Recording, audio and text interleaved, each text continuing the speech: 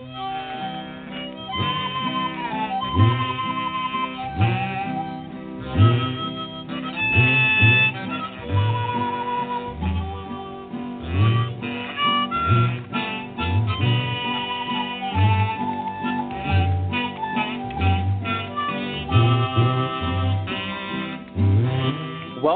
once again to the Lucky Mojo Hoodoo Rootwork Hour, brought to you by the Lucky Mojo Curio Company in Forestville, California, and online at luckymojo.com. I'm your announcer, Evan Lionheart of readingsbyevan.com from New Jersey, and in just a moment, we'll be joined by our co-hosts, Catherine Ironwood of luckymojo.com in Forestville, California, ConjureMan of ConjureMan Consulting in Mission Viejo, California, and this week's special guest, Stuart Palm of Third Sight Studio of stuartpalm.com in Hong Kong, bringing us today's topic of demons, fiends, and hellhounds.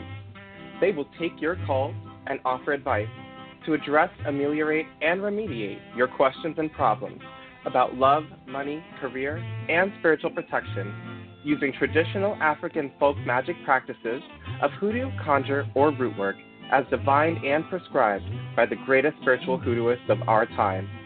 You can learn a lot just by listening, but if you're selected from among those who signed up at the Lucky Mojo Forum at forums.luckymojo.com and called into the show, then you'll be on the air and receive a free consultation. We'll be going to the phones in just a moment, but first, let's catch up with our co-hosts, Catherine Ironwood and ConjureMan. Miss Cat? Hi, thank you, Evan. Nice to be here. How are things in your side of the world? Evan, are you there? Oh, I am so sorry. Don't mute yourself, baby. I'm giving you a shout out here. How are things on the East Coast of America? Things are excellent on the East Coast of America. Thank you, Miss Cat. I am just enjoying and preparing for winter, going over some of the astrology for December, and just ready to kiss 2020 goodbye. How about you? Oh, I'm fine.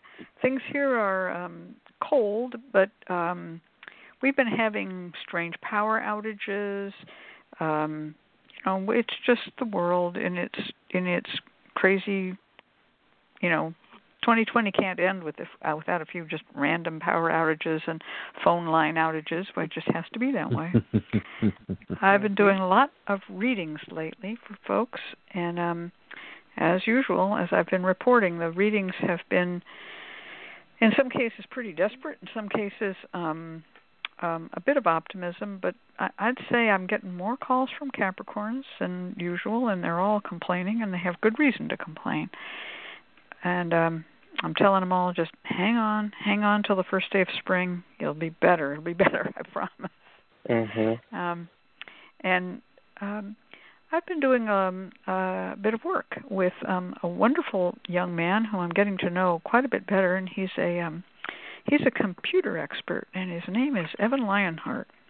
And I'll tell you something, he's more than just an announcer here. Evan and his brother Dom and Shiva have been planning a kind of I don't know what you want to call it, refreshment, reconstruction, a new linkage system for all of the many web pages that I've been running and that Shiva's been running for the past 25 years. I put my first web page up in 1994 at not a site that I owned. It was a university site that let me have a little corner of their reality. And I've been, working my way toward a lot more web pages as, times go on. So we're going to be working, and I'll be reporting on this, as Evan has already started analysis, and so has his brother Dom, started analysis on a coding and a remake of the Crystal Silence League site to make it a little more user-friendly. And also probably going to be breaking out some of my websites that were originally part of Lucky Mojo because back in the day, in the 90s, websites cost so much. Just to buy a domain was $250. Now it's, like $9. And it was $250 a month to run it. so that's gone a long time. So I made all of these sites like Lucky W, Amulet Archive, Blues Lyrics and Hoodoo, Sacred Sex, Sacred Landscape. All of them were made part of Lucky Mojo, so I only had to pay one bill. But I'm going to be breaking them out into their own domains. They may end up with their own, probably will end up with their own Facebook pages that you can follow. And the idea is to try to get a wider social media base. Mystic Tea Room is another that has been broken out, was one of the first to actually get its own domain. But they're all going to be interlinked, and Evan is in charge of it all. So thank you, Evan. Oh, well, thank you. Thank you for trusting me with this. Yeah, and I'm working real hard on a sort of a system analysis of what needs to go where and how they're going to interact. Some of them are going to be, some of them are going to be wiki pages like the Air site or like Mystic Tea Room or like Wikipedia, because wiki pages are easier to update, change, and remediate any errors, and I prefer that to HTML. I know that's very technical. Probably Doc Murphy understood what I just said, maybe. But eventually everyone will get it. Laurel Weber in the chat said, "That's cool. Just visited the Crystal Silence League site. Been struggling to get rid of old prayers that no longer apply, but it is such a good service." Well, that's been the problem with the Crystal Silence League. It's not as user-friendly, and as the years have piled up, there's no way to manage your own account, and that's what we're really looking for now. People can find their prayer by number. If you remember that your prayer was prayer number 1472, you can delete it. But there's no way to manage your account, and that's what we're hoping that Dom will do. So, yes, it's all going to happen. Crystal Silence League is a great service, and as it stands right now, Crystal Silence League is a service of the Association of Independent Spiritual Churches, and which is also what funds AIR, the Association of Independent Readers and Root Workers. But the Crystal Silence League was originally funded out of Nagashiva's and my pocket. We just poured the money into it, and we're going to be doing that again, just as a donation to the world.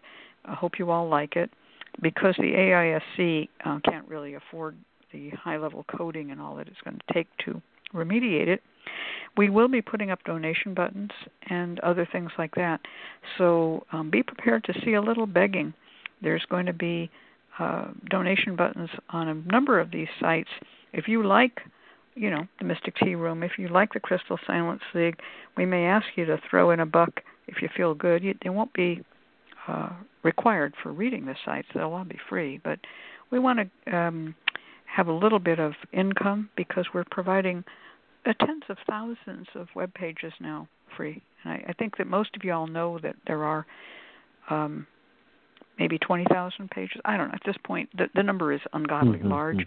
And it's all about folk magic. It's all about magic. It's all about divination. It's all there to uphold, spirituality in a interfaith manner. Doesn't matter what religion you have. And it doesn't require initiation. It doesn't require money. So it's all there for everybody. But we sure want to get, if we could just get $1 for every web page, man, that we'd have enough money to really revise the websites. I don't think we'll get $1 for every. We'll probably get 10 cents for every page. And Evan says in chat. Evan says in chat, he, meaning his brother, he does the heavy bulk coding. I just do the pretty stuff. That's true, yeah. Evan does the pretty stuff. Yeah.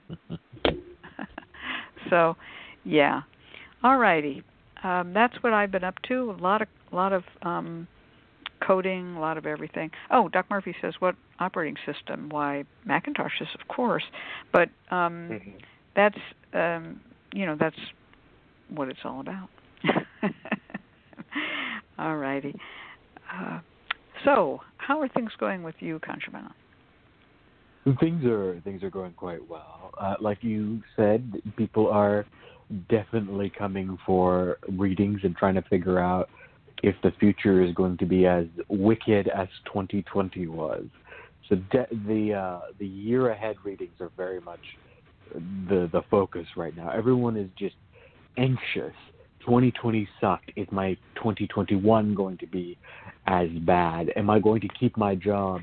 So lots of sort of anxious readings. There's been a definite environment or tone to them. And so, but I've always enjoyed doing life readings and year ahead readings. I think they generally are quite good because I really focus on what you can do in order to avoid the stuff that comes your way and how to take advantage of good timing and whatnot. But a lot of people are really anxious about what their job prospects, what their money prospects, their financial prospects are going to look like in 2021. Are they going to get that job? They spent 2020 without a partner? Is 2021 going to be the year they finally find someone? So people are having sort of COVID-related anxieties, and the readings very much speak to that. So 2021 is just around the corner. Hold on tight. We're getting to the end. But not without a bit of a bang. I don't think 2020 is going with a whimper. No, it's so awful. It's become a joke. Well, I mean, did you hear the latest news? Is Giuliani got COVID? What? Yeah, I saw that. Just today. It's one of those moments where you kind of go, you couldn't write this TV show. 2020 was a TV show. No one would believe it. I mean, the entire Trump administration has COVID at this point in time. His chief lawyer has COVID-19, and you're going, come on. Well, we all wish him just desserts, Amen. I look forward to the movie about Giuliani. Yeah, really. Because eventually that's going to happen. Biopic about him. Well, the funny thing is, I did some trading cards with Giuliani on them back in the day with my former husband, Dean Mulaney. We had a comic book and trading card company called Eclipse Enterprises, and we did a series of trading cards called Rotten to the Core, and it was about New York politics. New York is called the Big Apple, and Giuliani is on the Rotten to the Core. We already knew back then. You know what I'm saying? This is like I don't know, 1989, 1990, 91, sometime in that era. Yeah, he's already on a trading card, man. All right. So let's bring in our wonderful guest. Now, remember I started off by saying, how are things on the East Coast, Evan? So now we're going all the way to Hong Kong. I don't know if this is halfway around the world or more than halfway around the world, but we went from Evan on the East Coast, Ollie is bi-coastal, I'm on the West Coast, and now all across the Pacific. Hello, Stuart Palm. Hello. Welcome. I am Hello. Thank you. I'm 13 hours in the future. That's where I am. Oh, that's right. I'm 7:13 a.m. right now. Oh my Monday gosh. morning. Monday morning. You got up early for us. Oh, what a sweet thing to do. Yeah. Does it look better tomorrow than it does today? Currently, yes. It's a pleasant day. The skies are clear of clouds. There's a lovely sort of that time of day where things are turning from blue to sort of orange light. It's great. Mm-hmm. It's a great time. And we are in our own constant ebb and flow of viral cases in just like the rest of the world. We have because we are a small island state connected to China, and we can close our borders pretty easily. Hong Kong has not been the worst hit in the world. It's maintained relatively small cases of COVID. Also, probably helps that it's like the feng shui capital of the planet. If you look at things that way, but people here wear their masks voluntarily before even this became a thing. Like people already were like, "Oh, there's a thing in China. Well, everybody wear your masks," and it's been that way for over almost a year now. So I think that's a big part of it. So people should wear their masks as they're out and about, and wash their hands a lot. And we are on, I think, fourth wave right now, but if you compare that to what's going on in a lot of other parts of the world, it's relatively small. Like we'll have 10 new cases or something, and it'll be a big deal.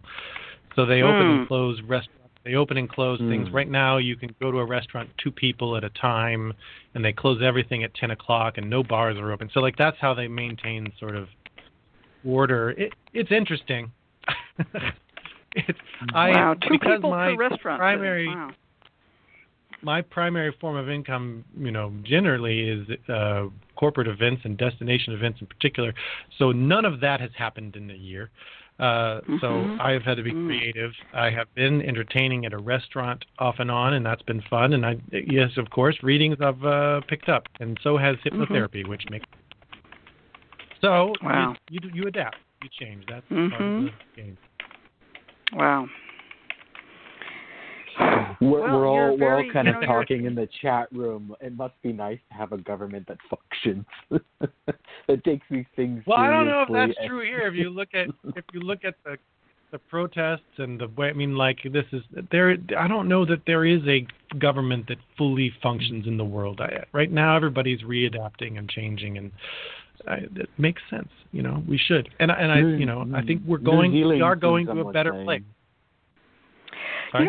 I was talking about that with a client of mine today. I did a reading for her earlier in the morning, and she happens to work for a very large grocery store chain in Southern California called Ralph's. Most people here know what I'm talking about, right? And Ralph's opened up a pickup system, curbside pickup. And they got in some, machinery and little conveyor belts and little things and baskets, and there's a whole they invested some money in it. And what she told me today blew my mind. The pickup delivery service system is turning in one Ralph's. Now this is not all the Ralph's, right? It's just the one she works in. It's turning $7,000 a day. And all of the other departments, in other words, the meat department, the pastry department, the vegetable department, none of those other departments has topped $1,000 a day in weeks. They're like in the $900 to $1,000 a day. Now, altogether, they make more than that $7,000. But that was a mind blower. And they are running this thing, stupidly, on overtime salaries because they haven't made the corporate decision to actually commit to it. Right? Oh, wow. They just got in a new manager, strangely enough, right? The old manager abruptly retired. I'm gone. I'm out of here. And the new manager came in. He's a Korean man, and he goes, well, this is the new reality. We're now going to increase our curbside pickup and, personal shopping because people will not come back to the stores after the COVID pandemic ends. They've seen the new reality, right? Who wants to stand in a store and push around a cart? Where's the frickin' thrill in that?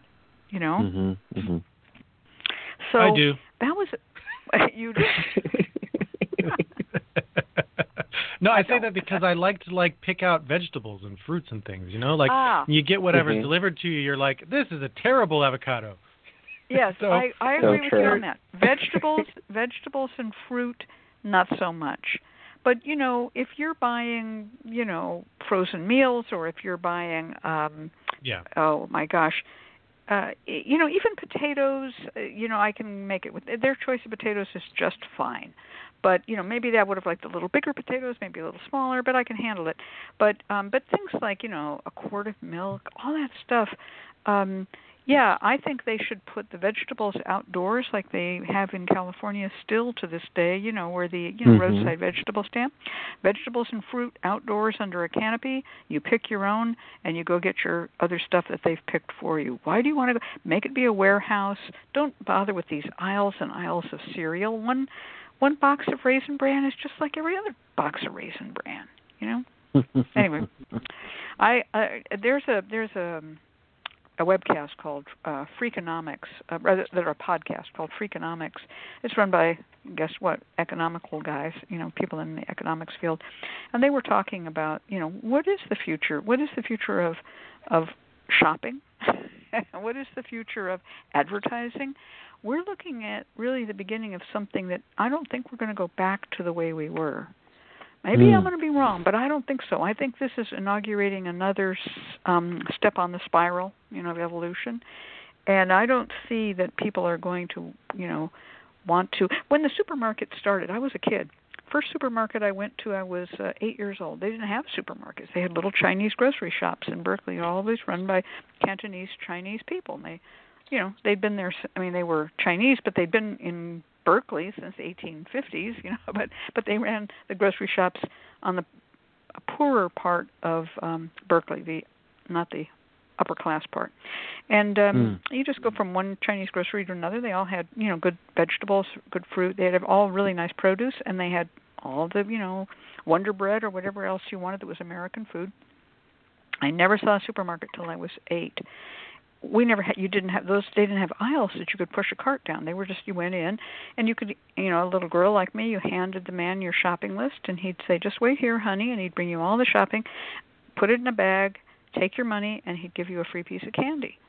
I want to go back to shopping like that again, right? And that is the equivalent of curbside shopping, right? Because that's what it is, So just saying, I don't think we're going to go back. Well, I'm sorry, I'm just being reminiscing here about. I do miss restaurants. Can I get a shout out? Anybody else miss restaurants? That's fair.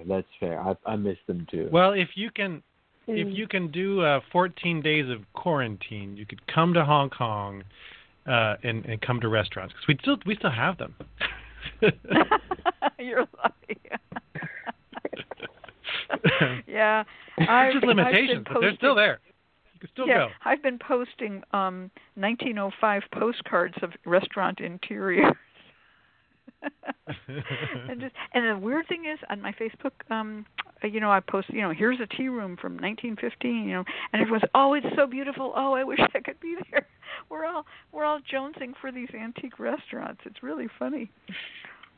Well, let's talk about our topic. Our topic is demons and devils, imps, and negative spirits, bad spirits, and trickster spirits.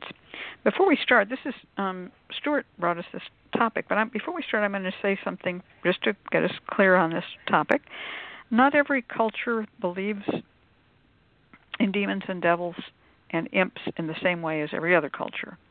So to one culture, they are, fallen angels, and to another culture, they are nature spirits that are not particularly friendly to humans. In other words, rain or lightning type spirits, or to other people, they are part of nature, part of the wild woods, the wood spirits, demons, and to others, they are the disembodied negativity of people, either people who have deceased, or they are spirits that come from a dimension or other place that is not pleasant, such as spirits of hell, spirits of the underworld, spirits of the overworld, aliens from outer space who poke needles in you.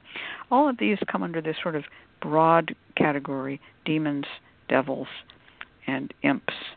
So I'm going to turn this over to Stuart and tell us what you think about it all. Well, that's a great place to start, and I'm glad that you said that, because that was what I was wondering, the angle we were going to take from the perspective of Lucky Mojo and Hoodoo and all of that, because I think I'm a little bit different probably from what the norm would be for, well, I don't even know. I'm not sure, because I am a pantheistic sort of believer and liver. I've got Ganesh on my altar too, and so, as well as Lao Tzu and some other teachers and people that have worked for me, Thor is there as well, but there's a Chinese equivalent to Thor. So there are some international things that do exist. My cosmology is more hermetic in base. So I look at all of these things as energy. And the energy in the Taoist tradition has the positive and the negative side. And the negative side of any energy becomes what we would think of as an imp force, a demonic force, or things that do not influence us in a positive way that we would like to not have a lot of. But you find that in yourself too, and we could say that is a demonic possession in a way of your own negative side and the shade that you can create. And I think what's interesting in Hoodoo is that there is use of this energy. They do have, there is curses, there is things that that are not positive in nature, and warding against those things. And I put those in the same category as where demons come from, and Satan and Lucifer and all of those stories as well are all part of that darker side of spiritual energy, I would say. Also, this topic was important to me at the time because I've been hanging out with Satanists lately and talking to them, and they have a whole different perspective on what those things mean in terms of that they believe in the personal power. And I find it interesting the way that they take on it. I won't dwell there, but I'm working on a project with the Church of Satan. So that's another thing altogether. So I have been looking into different powerful demons and Satan figures because what I'm doing is illustrating a deck of cards for them that has demonic images in it as the kings and jacks and stuff. And what I think is great about their perspective is that you can take those entities and energies and see them as positive for your intention. If you have a particular perspective, those things actually can become allies. Now, it's a dangerous place to look into possibly, but it is something to keep in mind that does that does exist, and we do that sometimes unintentionally as well. So for me, knowing names of dark forces gives you the ability to avoid having to deal with them or using them to your advantage. So I'm sure that's a lot of things to respond to. Well, I'm going to say something here about this. And Doc Murphy has said also, don't forget the Gorgons and Harpies. And Nagashiva said, and don't forget the Hellhounds. So many of these, many of these are regional, cultural, and local in nature. And the idea of vengeful spirits, which is what Doc Murphy said, as opposed to spirits who simply are transgressive, is quite a difference. What I'm going to say about Hoodoo, because you kind of left the door open on that thought, is that in Hoodoo there's a kind of a conflation between African, what we might call negative energy or harsh energy beings, and the Christian Satan, which is not the same as the Jewish Satan either. It's a different Satan. And that is usually called the devil, which is a colloquial English term. And so in Hoodoo, there is a great partaking of the devil as being what I would call an Anglo-Saxon devil, has been somewhat interjected into the African devil. Did you agree with me on that, Ollie? 100%. I think you're hitting the nail right on the head, that the devil in Hoodoo doesn't quite map out onto the sort of Anglican idea of the devil, and in fact far more aligns with the sort of ambiguous entity of nature, entity of vengeance, than a pure force of chaos and evil. Yeah. I think of it as the Anglo-Saxon woods demon. It has had a huge influence on Hoodoo. That you go to meet the black man at the crossroads, and this is outside the town, outside the village. But that is not the same as sacrificing a virgin on an altar while dressed in black with an upside down cross and chanting the mass backwards in Paris. Slightly different. Even the invocation of devils in Conjure is often done to drive out other forces of evil. So a very common practice of if you're dealing with an evil neighbor or you're dealing with an evil entity is to work with things like Run Devil Run or to invoke the Red Devil, which is generally a candle spell done to drive out other forces of evil. So the devil and devils have a particular function within Hoodoo that's not always aligned with what we would consider chaos and evil, the source of, the adversary of God, but instead fulfills the sort of function as that nature deity or the deity of, vengeance. And in particular, the Hellhounds played a big role in this.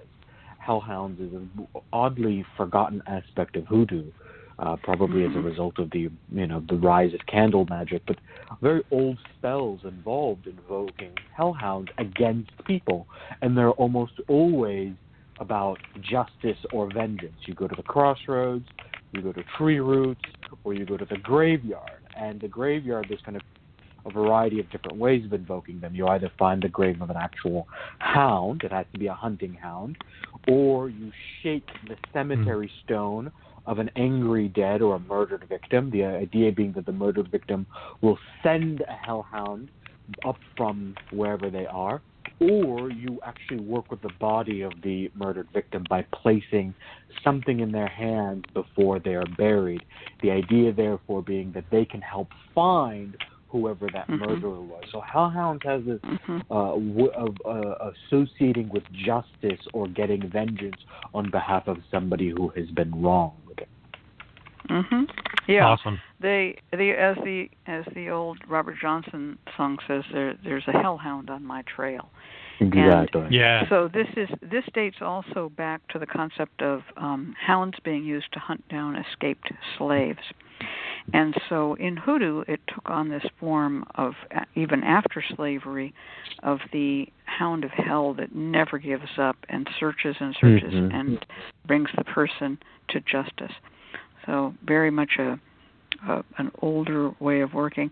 Another thing about the devil, and I have to say that it came into Hoodoo through some Germanic ideas. And you can find these in reading Germanic folklore and also Jewish folklore, or especially Ashkenazi Jewish folklore. The idea that if you have a tangle in your hair and you don't carefully comb or brush it out, but if you cut it, you've set a demon loose in the room. And it's this very minor demon. It's the demon of tangled hair, but it causes problems. And what it will cause other problems will be that when you churn the butter won't come, or whatever. These are household demons, you could say. I also want to mention, because we haven't, is the subject of jinn. And jinns are discarnate spirits that come in, I guess you could say, allegiances or alliances. There are good jinns, neutral jinns, and bad jinns. Is that not correct, Holly? Yeah, jinn I think that's map right. out. Jinn map out far more with the Mediterranean concept of the daemon. They're sort of spirits or alternative forms of life that exist, and they're not quite evil, they're not quite good. They have different alliances that shift. They actually have some relations to the traditional Hebrew and biblical concept of demons more than they do the sort of medieval interpretations that emerge as sort of monstrous beings of the Shadim, sort of animalistic type creatures. But the jinn also fulfill this kind of fascinating, ambiguous role. You can summon jinn, you can form alliances with them. Some have to be exorcised and driven away from the home, but others exist in the home as helpful jinn. There's a whole tradition of leaving out certain types of offerings or food for the jinn of the home so that they protect the home when you're away and keep it safe from other jinn who might be mischievous or dangerous to you. Wow. I've just got to ask, what kind of food offering? So common is water, dates, milk, and honey are the 4 common offerings given to jinn. Okay, say that again. Water, dates, milk, and honey. I'm typing it in there. There it is. Part of our reality. Shiva already beat me to it. He types faster than I do. All right, folks. Now, I'm going to say something else about the Red Devil. You mentioned that, Ali, Red Devil. Red Devil used to be the brand name of a brand of lye. The name still exists as a label, but it's not what it used to be. It was a can of lye. It was used for, you could use it for soap making. You could use it for drain unplugging, but most people didn't have plumbing in the house at the time. But it could be used also to decay and destroy stumps of trees. There was a whole lot of reasons to use lye. It was used all around the household and the farm. And Red Devil lye was a very popular brand, probably the most popular brand. And it was quite common in Hoodoo to take 4 cans of Red Devil lye and to bury them at the 4 corners of the house, outdoors, facing with the devil facing outwards, so sort of diagonally outward. And this Red Devil was to protect your home from other devils. In other words, it was to have the Red Devils set up a barrier. And it was very sad to me when Red Devil changed to a plastic can, because the idea would be that this can would eventually rust, and the lye isn't going to hurt it's just going to, it's not a contaminant.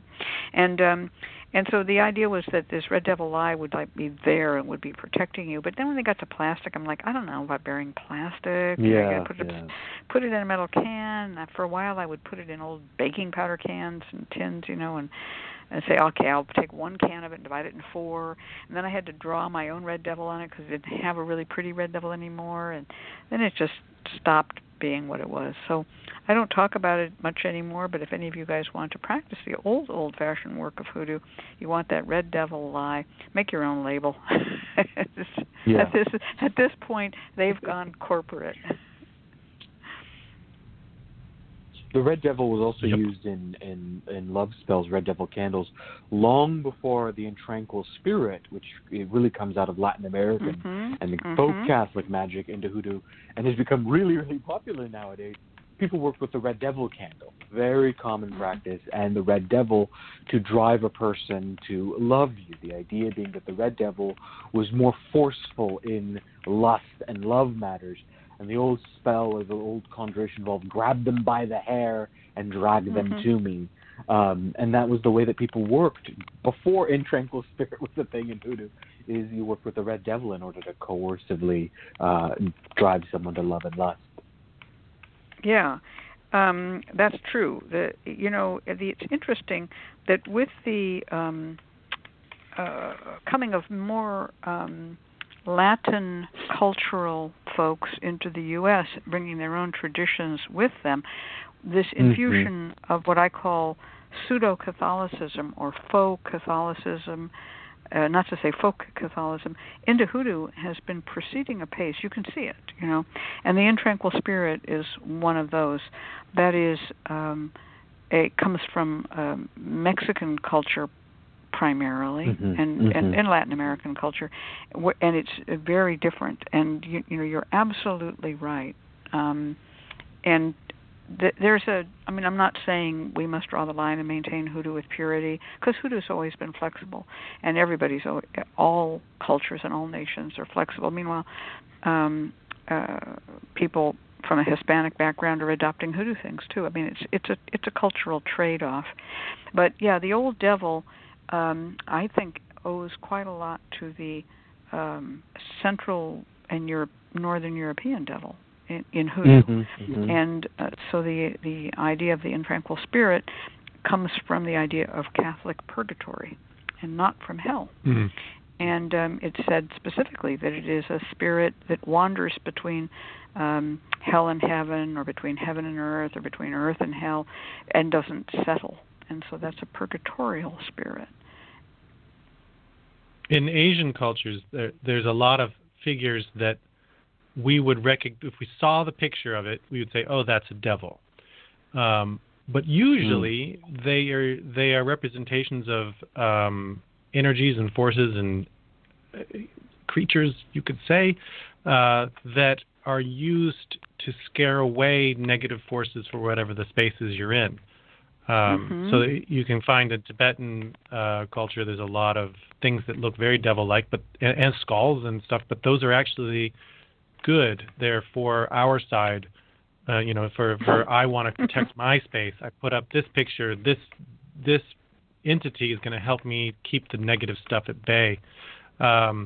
Another one, like Kali comes to mind as well. As she represents a very positive force.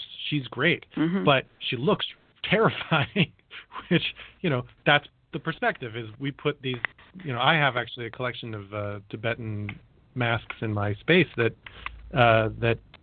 their function. They scare away negative and evil forces. I have a print from a Vietnamese tribal culture as well that looks like a devil holding axes. But you put him at your door and you keep the negative forces away. He's a guardian in a sense.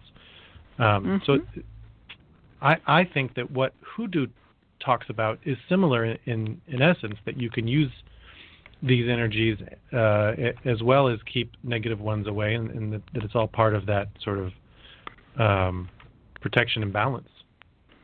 Yeah, there's the Mahakala character who is like this sort of scary demonish face. Yeah.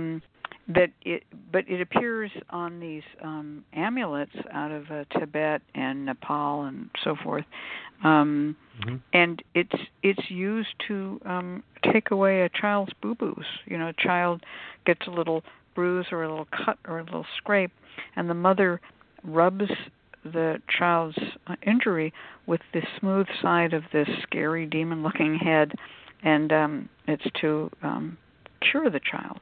Yeah, I have Mahakala right at my door. Yeah, Mahakala is great. Mahakala, and those charms are big, called face melos. 3 eyes and skulls. Yeah. So I think I can put through a little link for those in the chat room. The Melos Mahakala Healing Zodiac Calendar Talisman Amulet from Nepal. It was hard to describe that in one sentence. But the idea is that this demon is, willing to serve by keeping other demons away. It also has a calendar on it, and the calendar is kind of cool because it takes the idea that you may not be cured today, but in time will cure you. Yeah. Nice. Yeah. Time is good. Yeah. It's interesting that this idea of demons protecting from other demons is probably one of the oldest ideas within the concept of religion itself. We forget about it because I think a lot of our ideas of religion are shaped by the sort of Protestant Catholic ideas of the Middle Ages. But take, for example, Mesopotamian religion. The primary ways of protecting yourself from the demons of plague are the demons of the house. So Pazuzu, which is, for anyone who's seen The Exorcist, right, is the demon that possesses the little girl. But Pazuzu is the most malign demon in Hollywood history because Pazuzu, the dog-headed demon, is actually a guardian demon. It's the demon you want in the house that'll keep you safe from Tiamat. So this idea of wrathful spirits, of liminal spirits, of demonic entities that protect you from other more dangerous entities is found worldwide, whether you're looking at ancient Mesopotamian religion, you're looking at Hoodoo. The idea of working with the devil is not a taboo in traditional conjure practices. He's the go-to guy when you need to do stuff and get things done fast. In fact, the old adage we learned when we were practicing conjure in Virginia was you ask God, but if God takes a little bit, then you turn to the devil.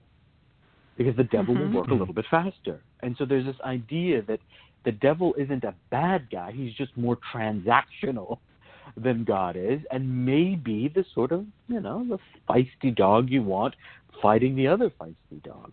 So this is sometimes for people who are coming out from a tradition that isn't familiar with this type of spirit work, it takes a little bit of readjusting.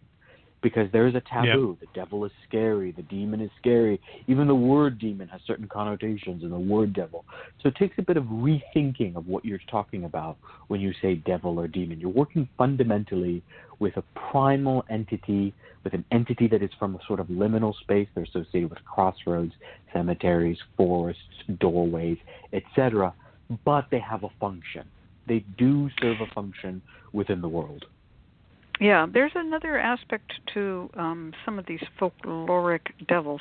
Depending on the culture, they may be associated with a certain animal or bird or something. Yes. And yes. one of the but again, to show how relative cultures are, in the Germanic cultures, if a bat flies into the house, it is said that is the devil. And bats are associated with devils and demons, whereas in Asia, bats are lucky. And to see bats, or especially to see 5 bats, is considered very, very lucky. So you have to kind of embrace the culture that you represent, were born into, or have adopted, or you have to take a kind of a neutral point of view. In British folklore, where I think bats may be a little less common, birds flying into the house are considered to be a foretelling of death, but the birds are not considered to be devils the way a bat is. So there is a negativity to it, but it's you try to get the bird out alive and then no one will die, but if the bird dies in the house, someone will die in the house. So there's a bad luck, good luck thing associated with animals coming in, flying animals coming into your space that don't belong there. But if they are bats, it's quite common. Go ahead. It's quite common in here in Hong Kong and in China to have a bat image on the entryway to your house. So a lot of entry stones will be carved with a bat. A lot of welcome mat sort of spots will have a bat somewhere in them because it calls in prosperity. It's a positive, lucky thing for your house. Yes, we have a wood carving from Bali of what I would call a bat-headed demon. It's a bat, but it's been more made like a mask, and we have that in the entrance to the old part of our house. Our house was made of, it's actually 2 houses that got grafted together, and then a sort of wraparound porch got put around one end of one of them. So the porch is walled in, but the back door to the kitchen, which was originally the front door to the house, whatever, we have the bat over that, and it's protective. It's a protector bat. In Chinese culture, there are a few regular practices that are very much part of daily life still that you do to ward off evil spirits that are also mixed into celebrations and times of gathering. So when you want to get rid of any negative stuff, you commonly will play a not a gong as in terms of like the gong you think of that goes wah wah wah wah wah, but as a different gong that's more like ding ding ding ding. What you'd think of as like a Chinese gong. That loud noise and banging pots together is supposed to scare away negative dragons and negative demons and negative energies in general. And then you also wear bright colors. So if you wear bright red, bright pink, purples, even bright green, these sort of bright colors keep away negative forces. And that's, I mean, every time that there's a family birthday party, you're supposed to wear bright colors. It's a celebration of that person. You're keeping the evil forces away as you're doing it. Chinese New Year, everybody wears red, but it's really just about wearing bright colors to keep the negative forces away. Interestingly, I recently, there was a death in our family, and so it was the first time that I have been part of a Chinese funeral ritual where you light candles and incense and you keep out the negative forces for the path to have the path to the other side be open for the person who's passed on. And so there's a lot of traditions that I knew about, but I hadn't fully been a part of the ritual until that point. With a large gathering that gave me it was really amazing, actually.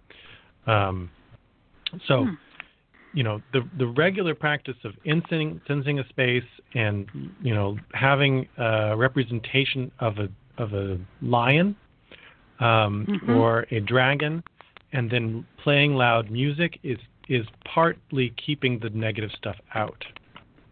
So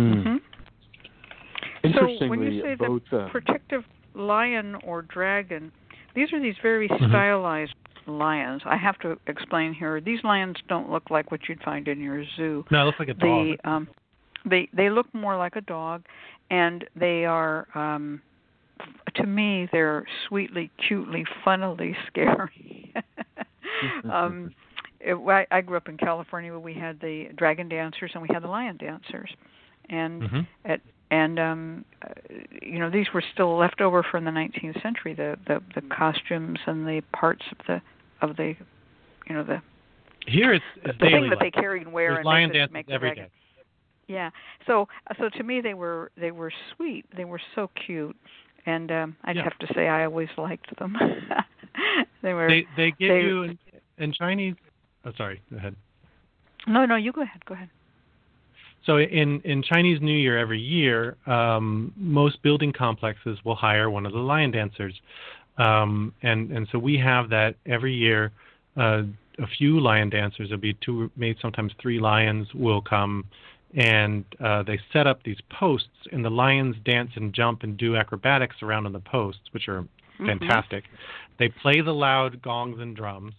They go to every building in your complex or your, wherever you live, and there's a ritual where they have a bound up lettuce that is above the door. The lion eats the lettuce and they give chocolate coins to all the children. Kids love the lions. They're cute and fun, but it's part of blessing the space for the year, and it's part of keeping the negative forces away and showing that your house is protected. It's a very powerful, fun ritual that's very common. You can, in Chinese New Year, you can hang out, and each morning you hear dong dong dong dong. You go, they're doing the lions next door, and so you grab the kids and you go down. You watch the lion dance. The kids get some chocolate coins. It's a regular thing. It's great. Well, I grew up here in Northern California, and in the town of Mendocino, where I lived for a while, there is an old, what we call the Joss House. It's an old, it's actually for the military god, who has a million names, but they called him General Kung because they were kind of Americanized, but he's Guan Kung or Guan Yu or that guy, right? They also called him Mo Dai. And so they had an old temple. It's built in 1852. And the temple there was still a Chinese family tending the temple, but when I remember talking to them, and they said, well, we used to have lion dancers here, but we don't anymore. There aren't enough Chinese people left, just the one family tending the temple. And one of the most wonderful things to me that happened was when it became a California State Historical Site, the lion dancers came back from San Francisco. They drove up in a bus. And now every year they have the lion dancers come to Mendocino, way up on the north coast where these Chinese families were living in the 1850s, which is wonderful. Every time you open a new business, you hire lion dancers as well. We've talked a lot about starting something.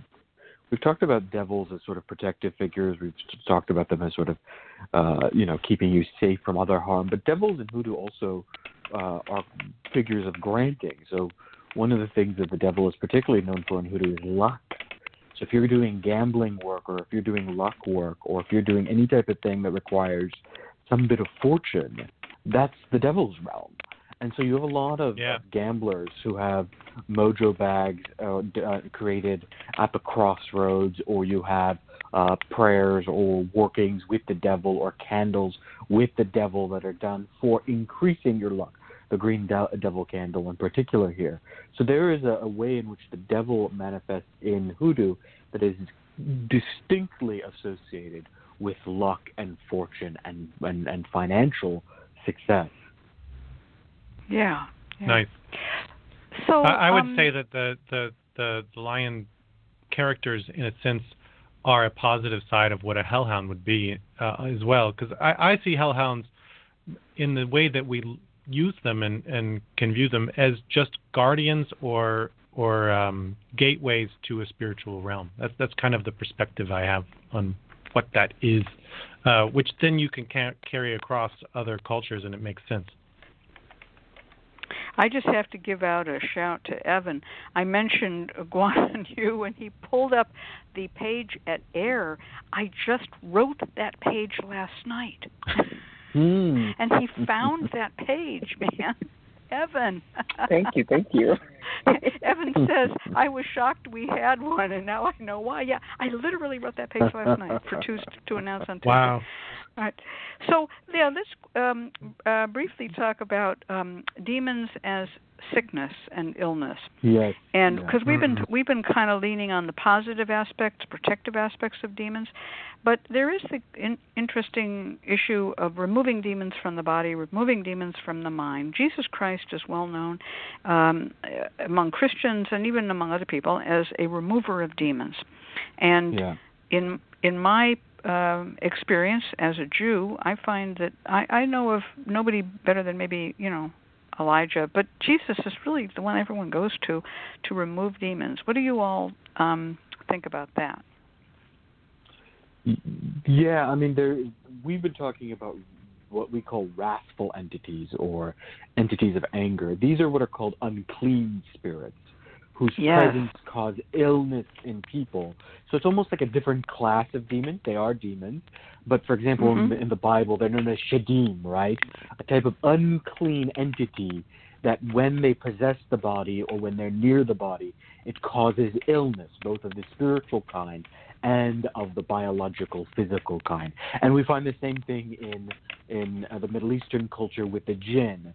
There are two types of jinn. There's sort of wrathful jinn, or there's demonic sort of jinn. And then there's jinn that are unclean that cause things like plagues and fevers, usually through some type of arrow or injection or possession. So they fall in the same category, demons, but I technically separate them from those that are sort of protective entities and those that are unclean entities. Yeah, to me, Jesus makes sense because he's a healer and a resurrector, so that he represents recovery from negative things, from things that make us sick and ill. And to me, what opens that doorway, and not for sickness, but what is bad within sickness, or what is the evil energy within any part of daily life, is you let it in through fear. You get to it through fear. So for me, the bad demons and devils and things, fear is entangled in that experience, and part of getting beyond it is getting beyond the fear. Yeah, I think that fear as an opening for unclean spirits is something that many people in their adult life have to learn to deal with. When you read about these things, and until it happens to you, you don't see how fear opens you up to these spirits, which we could call psychologically spirits of paranoia, spirits of uncleanness of thought, and also spirits of hopelessness, so that we don't do the things we need to do to keep ourselves safe and clean. Certainly the demonic spirits that are unclean, I'm going to just pass along what I was taught. I've mentioned this before. Many times when people talk about that they have an unclean spirit bothering them, if that spirit has come to you from somewhere and has not entered your body, the remedy I was always told was to stomp your feet, your right foot, 3 times, bang, bang, bang, and say, "Get thee behind me, Satan." Or, I send you away in Jesus' name, amen, or something to that effect. If the demonic spirit is in your body and you have something difficult to get rid of, I always recommend going to a doctor first, because that demon is going to attack some bodily part of you. It's not going to be just like overall collapse of all your bodily systems. Usually, I got bad kidneys, my foot hurts, whatever it is. Get a doctor to deal with that body system, and then work with trying to expel that demon from your body. But use medicine in conjunction with magic in that kind of a situation. All right, there's our music. Well, this was a wonderful episode, and thank you so much, Stuart, for sharing this Asian ideas too. And now we're going to go to Evan, and he's going to go to Evan. He's going to bring us our client. Absolutely. Stay tuned. The Lucky Mojo Hoodoo Rootwork Hour with your host, Catherine Ironwood, ConjureMan, and this week's special guest, Stuart Palm, will be right back. Support for this program is provided by the Lucky Mojo Curio Company in Forestville, California, and located online at luckymojo.com, and by the Association of Independent Readers and Rootworkers, AIR, a directory of ethical and authentic conjure practitioners, located online at readersandrootworkers.org, and by Hoodoo Psychics, the first psychic line run entirely by Hoodoo practitioners. Receive a reading with a trusted rootworker instantly.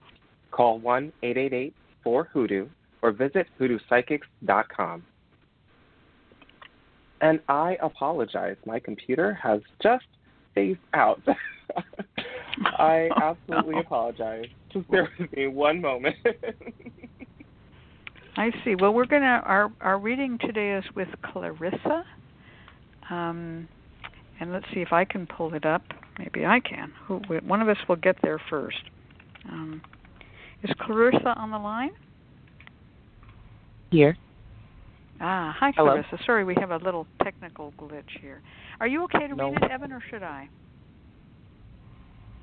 I am actually working on pulling up the post right now. Bear with me. All right. Well, I'll go ahead. Here we are. I'll go ahead and read it then, because I have it right here. So. Perfect. Thank you. Clarissa says you haven't gone to other readers or root workers about the situation, and the situation question is, looking for advice on helping my sister receive justice for her restaurant.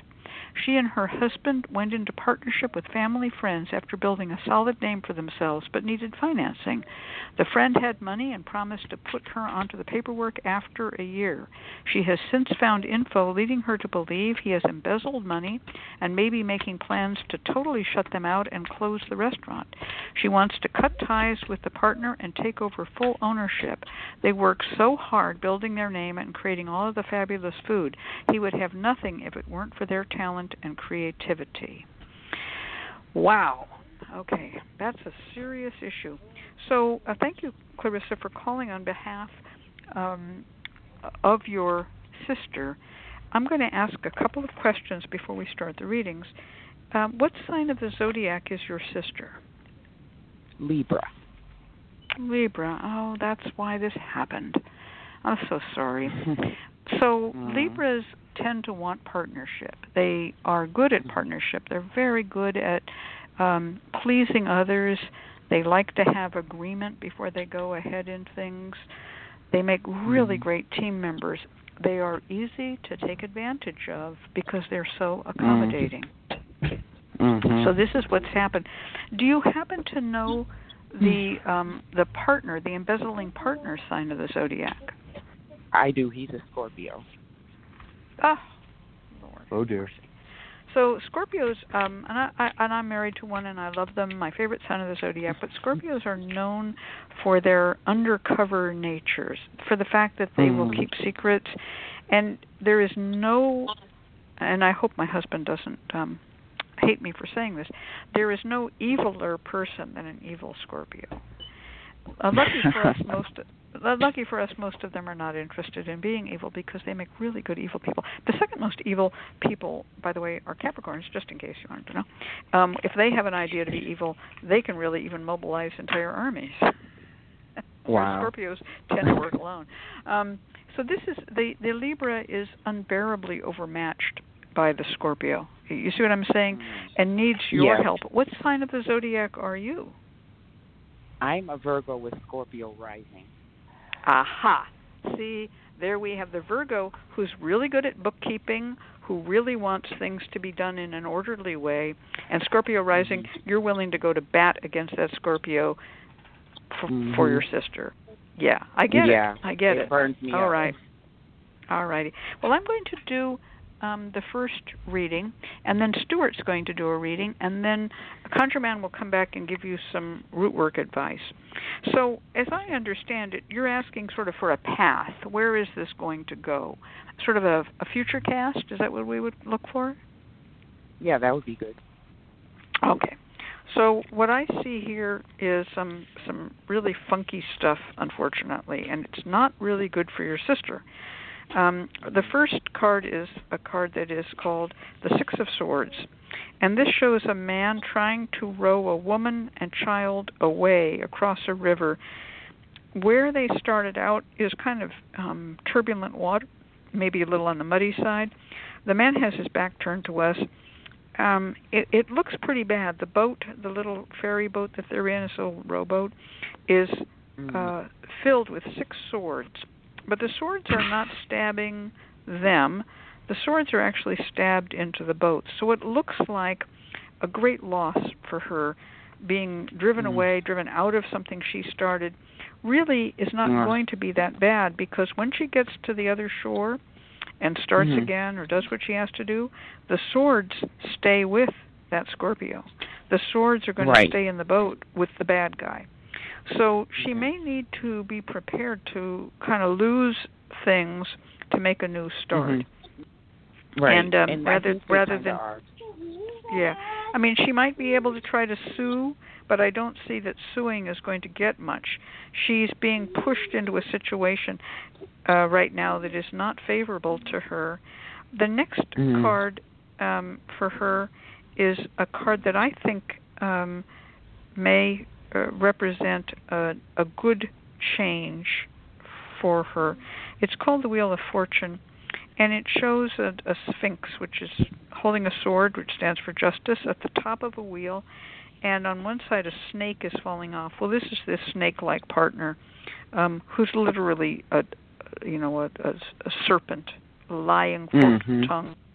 On the right-hand side of the wheel, coming up, is a man with a mask of the god Anubis, the Egyptian god Anubis, the faithful dog, companion, helper deity.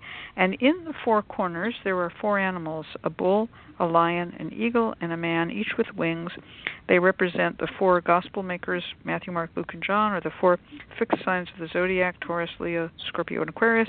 And they each have books. They have books, and they're reading the books. So what this says is that if you want her to be helped, going over the bookkeeping is going to be valuable. Now, you're a Virgo and can do that probably, or hire someone, or know how it's done. The books will show the amount of deceit. The books are there. But, on the other hand, as I said, just moving on may be indicated by this card as well. There's a kind of a, how much do you think you can get from this person versus how much is it worth to just cut ties, move on, and go on to your own situation for her. I mean, not for you. The third card says that there can be the founding of a new restaurant. She can move on from this. She should not be discouraged. She should not feel that she was stupid, and she should never have signed a thing where her name was not on it. Obviously, we know that now, but that's the Libra. They'll let people take advantage of them. And so the third card is a very happy card. It's called the 10 of Cups, and it shows a couple with a couple of children under a rainbow. And in the rainbow there are 10 beautiful golden goblets, and behind them is a little house and a little stream and some trees. It's very pretty. And this is the card that my friend Deacon Millett says, all my dreams fulfill. This is a card that says things will turn out better. It's going to take probably starting over. You may be able to get something as a result of doing some forensic bookkeeping, but honestly, it might be better just to start again, trying to raise some money and start something. The problem is, of course, right now we're in the middle of this big change, pandemic, and the idea of starting a restaurant is not going to be appealing to a lot of people. But it says she will come out okay. All right, I'm going to turn this over to Stuart, and he's going to do a reading. Hello, Clarissa. Hi. I have a question for you before I give you what I have here. You said that the restaurant is the project of hers and her husband. Did I hear that correctly, or what was the part on that? It's her. Yes. It is. It's her and her husband, but she does more of the business because her husband is from Mexico, so he's more on doing more of the business side, and they create recipes together, and he cooks in the restaurant. So they built a name for themselves prior. That makes sense as to what I'm getting here. So I am working with just the major arcana from the Rider-Waite deck, and so these are going to be stronger sort of symbols, but they make a lot of sense. And for the first card, asking the question in different ways, I asked it 3 times, and I got the same card, and that is a strong sign for me. And the card that I got was Justice. And in this case, justice is what you want to have. It's what you want to see. It's where we want this to be in balance in the end. We want it to get to that place. And I think the connection there is finding the way to communicate with this person who is doing the wrong thing, who is not honoring the situation. I do see this turning around, but I don't think that in the long term that that this is going to exist the way that it exists in their mind. There's a change. There's a change in where this goes. There's a change in how this ends up.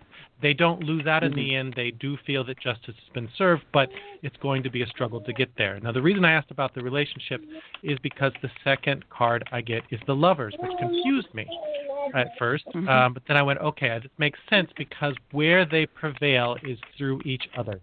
Where they prevail is to trust each other and to make this their own thing.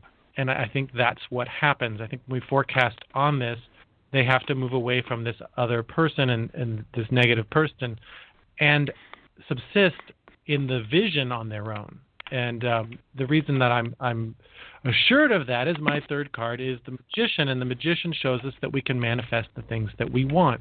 And looking at this as a projection in the future, they need to be secure in their vision on what they want to create and take the reins of that situation. And that's the process of what's going to happen, or what we'd like to have happen through this experience is to find justice and then make it our own, in which case she will need to find the way to get her name on things, to get ownership over it so that she can, keep that track online.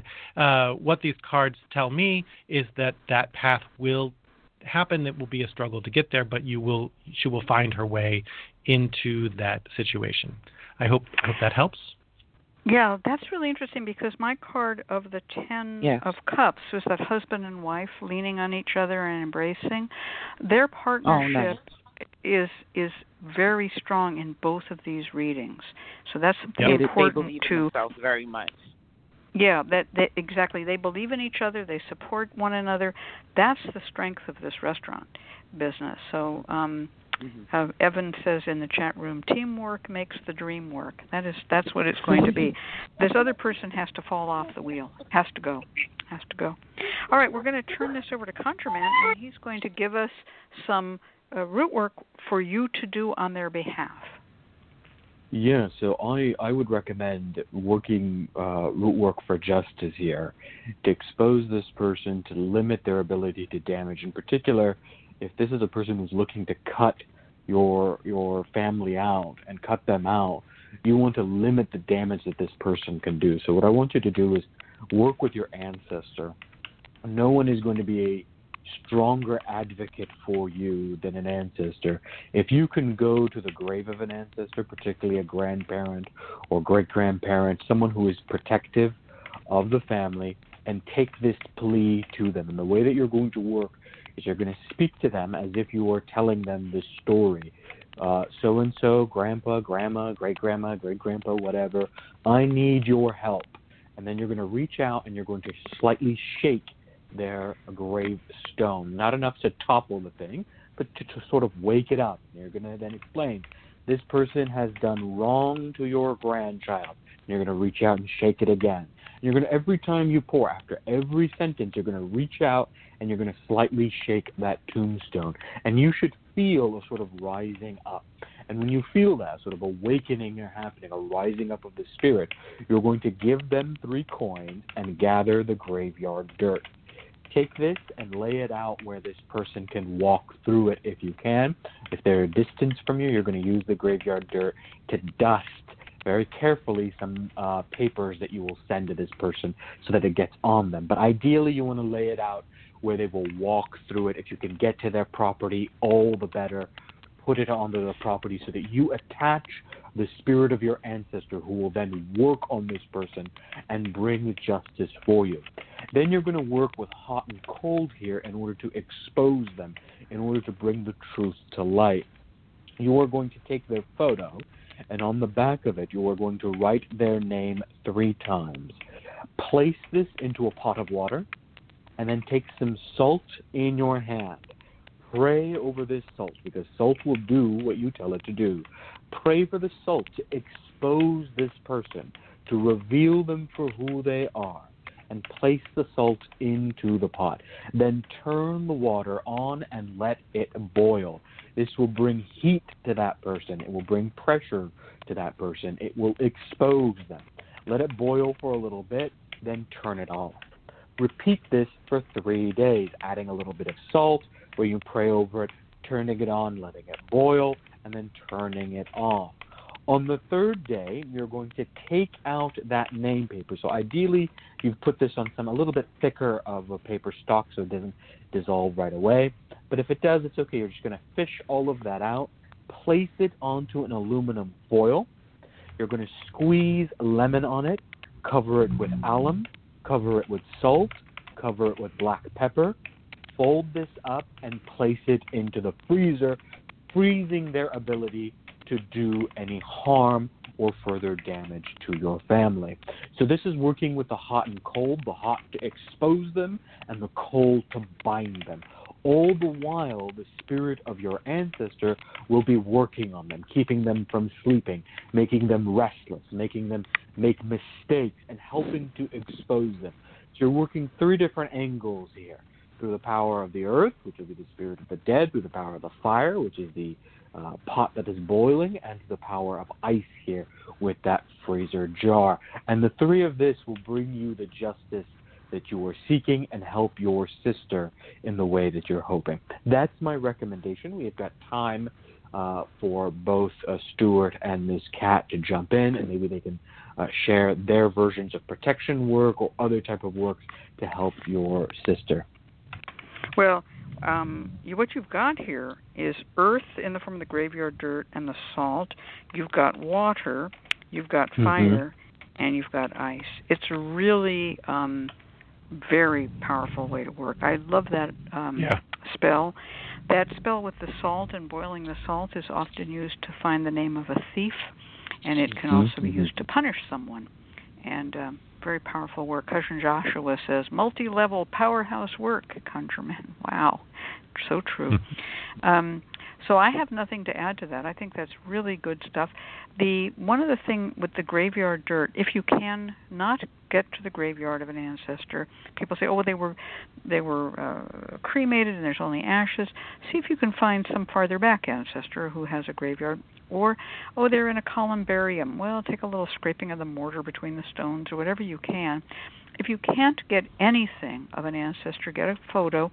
In these wonderful digital days, we can reprint any photo, so scan and reprint it, and then burn that photo to ash and work with the ash if you have to, okay? Write the name on the photo and burn it to ash and then use it. Some people will triple refine that photo and that name. You burn it to ash with quassia bark, Quassia. It's always been used, quassia bark has always been used when you're trying to convert a name into a personal concern. And you can burn it with quassia bark, and then you take that ash, you add it to more quassia bark, which you put on top of another copy of the photo, which you do again and burn again, and then you do it a 3rd time on another copy of the photo with the name and the quassia bark and the ash. So you end up with what's called triple refined name. Do you have any ideas, Stuart? Do you want to add to that? Nothing to add. That's fabulous. All right. Well, thank you, Conjure, and good luck to you. And thank you so much for calling up with your tougher nature, that Scorpio rising. Take care of your sister there. That's very, very kind of you, and I hope for the best. I think that this can be, if not rectified, it'll be a lesson learned and time to move on and have a better success. All righty. Well, here is our music. And this is the music that brings us our network schedule announcement, which comes to us in stereo.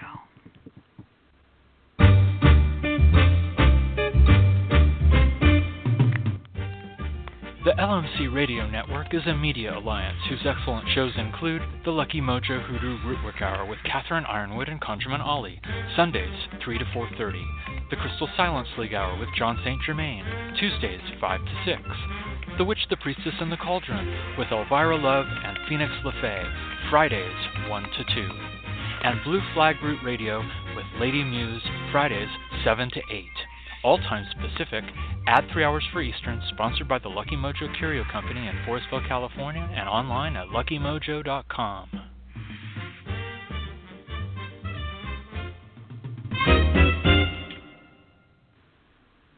Now it's time to go to our free spell segment with Stuart Palm of stuartpalm.com in Hong Kong. Take it away, Mr. Palm. Hello again, and today the free spell is more of a practice. It's my recommendation of what to do to keep the demons at bay, to keep the negative energies away.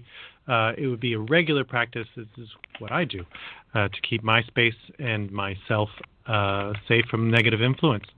So the mixture here of traditions is a mixture of Western magical traditions and Eastern magical traditions.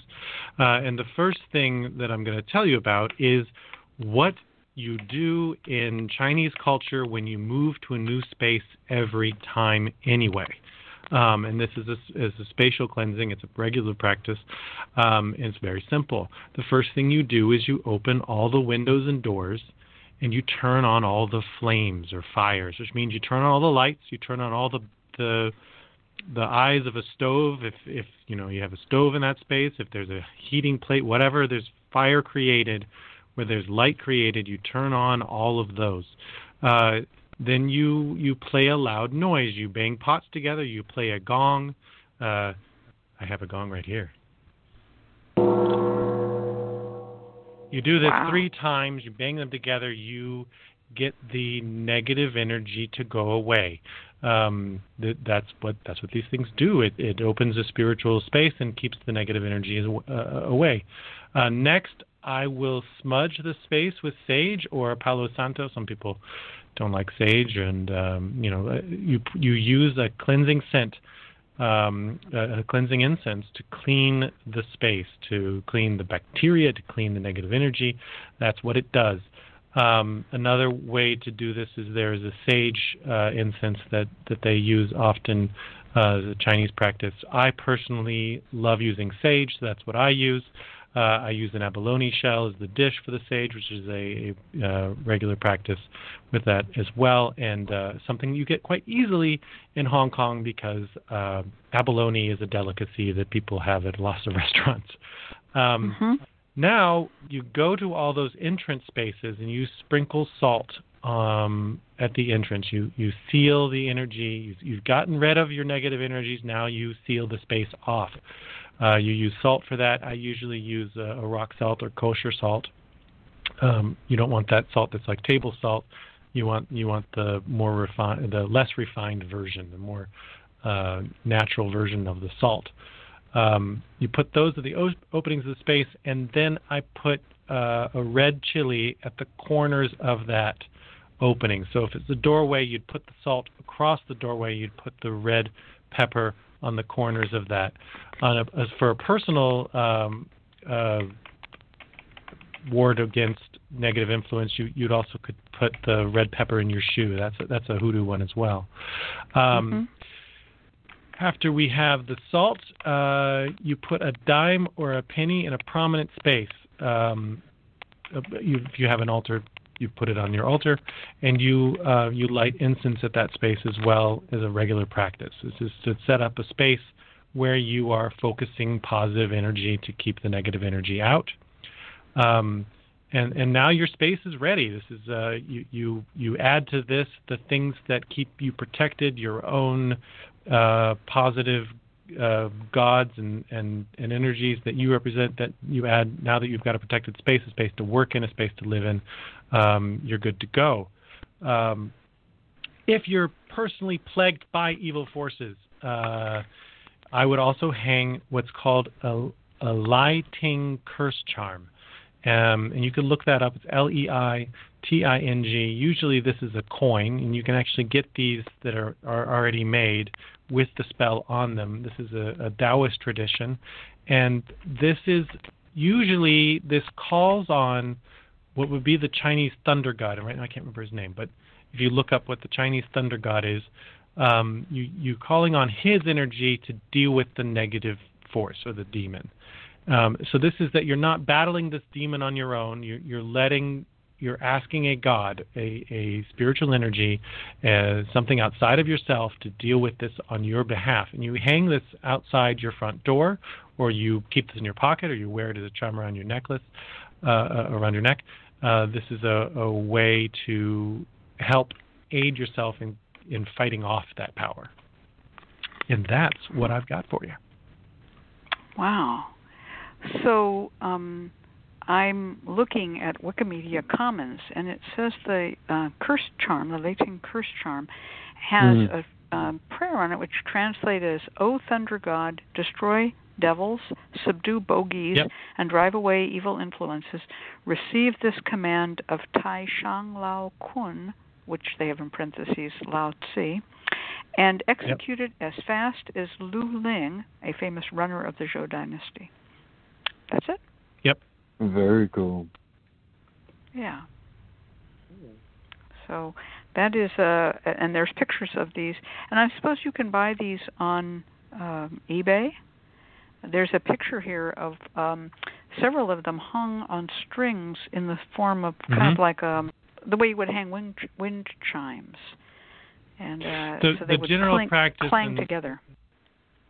The general practice in Taoist tradition especially is that anytime you do any of these things, you do them in threes.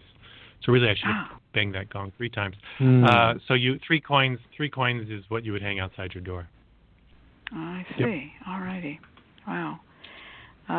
Wonderful. Thank you so much. I am so looking forward to the day when you write us a nice book on Taoist folk magic and we publish it at Yippee. It will happen. Ironwood Institution. I keep on every time we talk, Stuart, I go, that book. We need that book. Yep. We really could use it at the Ironwood Institution for the preservation and popularization of indigenous ethno-magicology. Nice. So, well, thank you very, very much for that. I'm going to just give people a little bit of an idea of what is upcoming in our world here. We are at present at AIR. We've been working on a new web page every week, and I know that people are kind of aware of it. Today, Evan read my mind and actually published the URL for next Tuesday's page, who happens to be a Chinese military god. So we're having a little Asian theme here. We all kind of went through that together. And by the way, Stuart, you're invited if you want to write about any Taoist deities. We have a whole webpage of Taoist deities. You just need 3 paragraphs each if you feel like writing them. Sure. We hope that someday you might join AIR. We know that that you and Tony I are kind of fluttering around us like lucky bats. We would love to have Tony I and you in AIR because you both know so much. And I know you're very modest saying, well, you don't know that much about Hoodoo. But AIR is although it's primarily based in African American folk magic, AIR has room for everybody. It's as free as the air. So, all righty. Well, there's our music. So I'm going to turn this over to Evan, and he's going to give us our outro. Yep. Thank you so much, Miss Kat, and thank you, ConjureMan. And thank you, Stuart Palm of Third Sight Studio of StuartPalm.com in Hong Kong, for being our guest this week. We invite you to join us next week when our special guest from the Association of Independent Readers and Rootworkers will be Lady Muse of the House of Self-Empowerment.com in California. Once again, we've come to the end of another Lucky Mojo Hoodoo Rootwork Hour, Brought to you by the Lucky Mojo Curio Company in Forestville, California.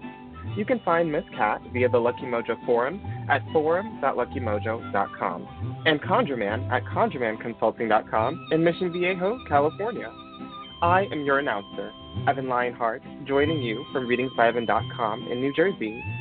The Lucky Mojo Hoodoo Rootwork Hour can be heard every week live on the Blog Talk Radio at 3 p.m. Pacific, 6 p.m. Eastern Standard Time, and the shows are available in archive via luckymojo.com/radioshow.html. For all of us at Lucky Mojo, I'd like to thank you for being here and invite you to tune in once again next week at the same time, when you will hear the familiar strains of the Memphis Jug Band playing the Jug Band Waltz. Thanks, everybody. Goodbye. Thank you, Evan. And as I said, things are moving forward in digital land for air, for hoodoo psychics, for blues lyrics and hoodoo, for everything. So just keep your eyes tuned to that computer monitor or iPhone near you. Bye-bye. Good night, all. Thanks, everybody. Good night.